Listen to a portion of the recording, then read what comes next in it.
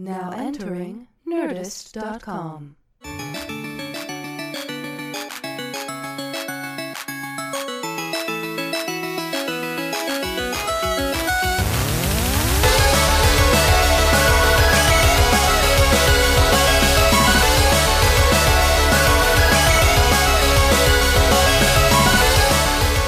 Hey everyone, welcome back to Inside Video Games with your host, Jelai Diaz. I'm here with a very special guest, John Asante.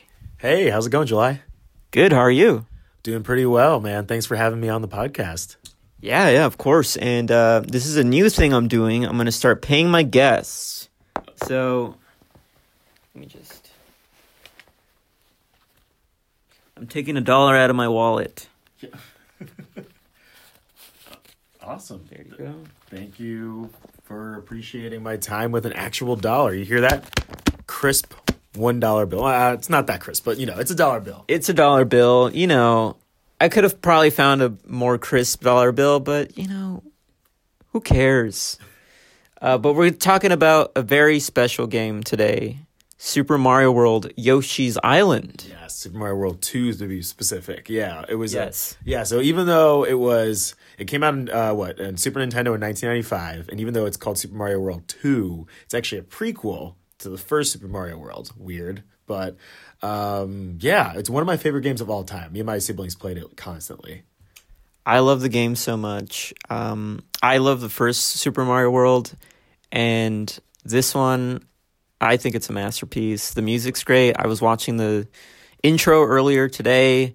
It has a crazy story to it. I mentioned this before we started recording, but I didn't know Mario and Luigi were twins. Yeah, I don't know who wrote that storyline in, which is crazy, but I guess they're wacky fraternal twins. But the whole storyline's weird. It's like Mario and Luigi are delivered by a stork because, that's how babies are made.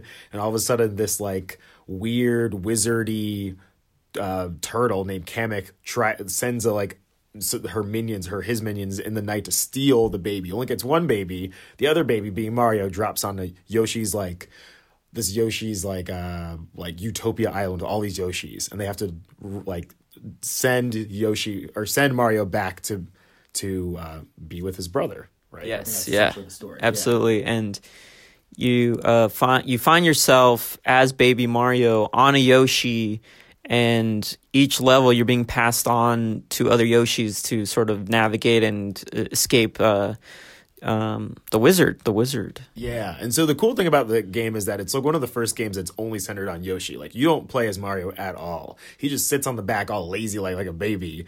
And Yoshi is licking his way through, shooting eggs. I thought that was the coolest thing, is that you use his eggs as a weapon.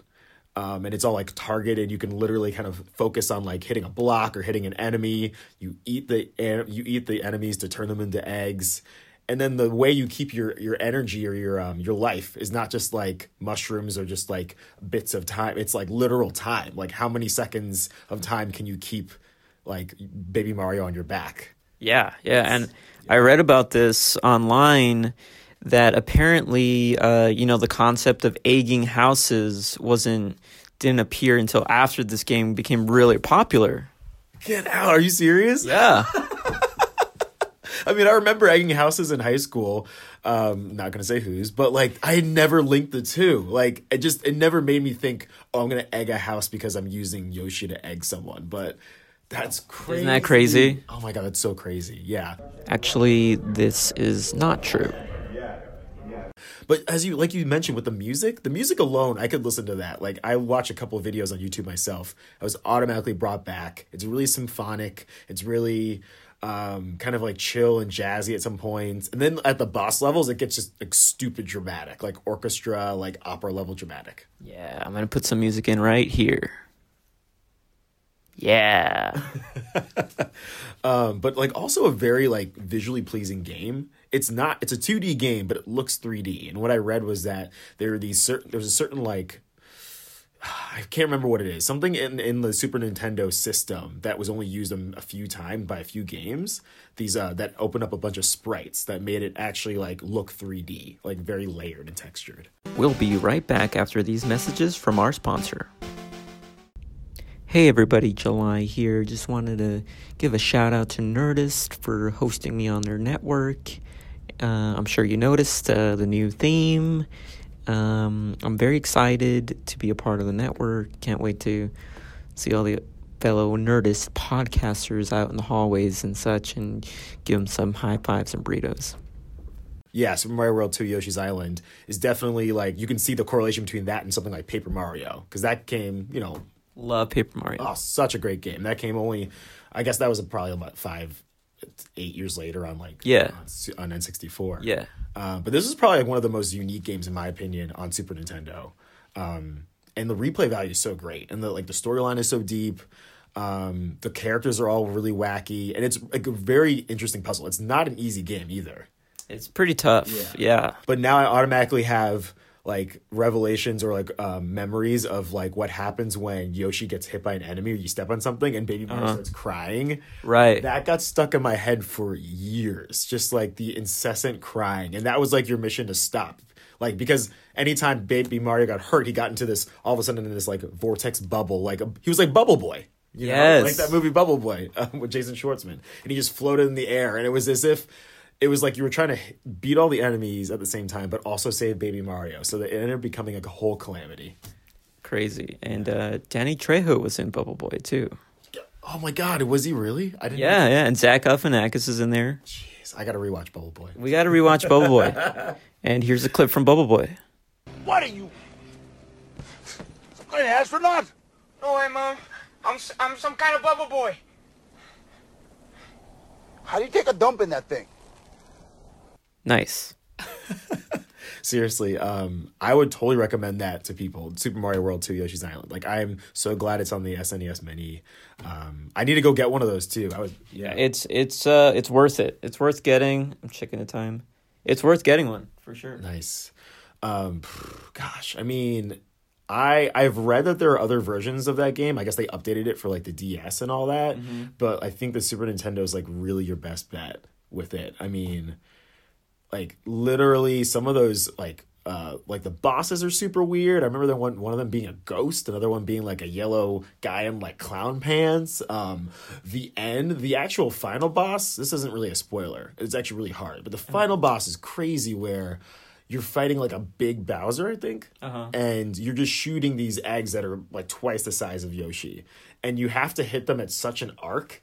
And the arc is hard to predict in a 2D game. You have to hit him at such an arc that it hits him right in the face and knocks him back every single time. Yet the ground underneath you is just shattering, and just like you have fewer and fewer places to jump. And also the way in which Yoshi looks, it's not like he's looking sideways 2D. He's looking at his boss, at his like enemy.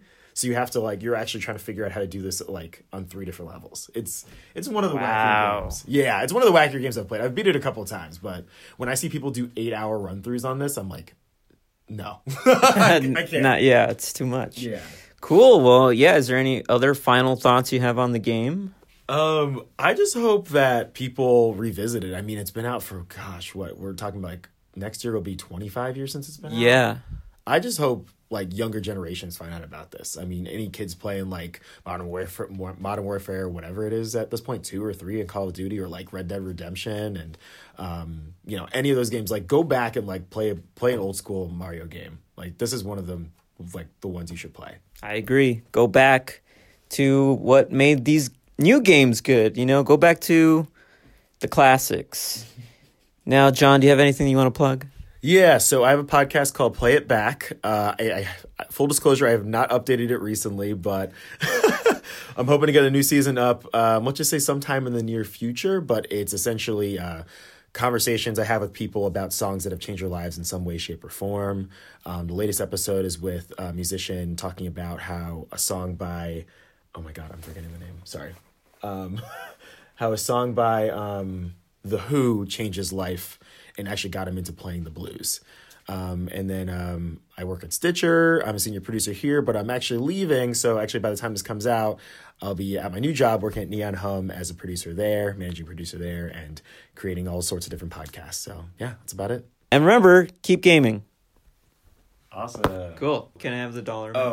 Oh, wait, but I thought you paid me for the podcast. That was why you gave it to me. Like, Yeah, was that's my like just service. for the show. It's just like a fun thing for the show, but I'm gonna need the $1 back. But you gave me the $1. Like, that was just part of the deal, right?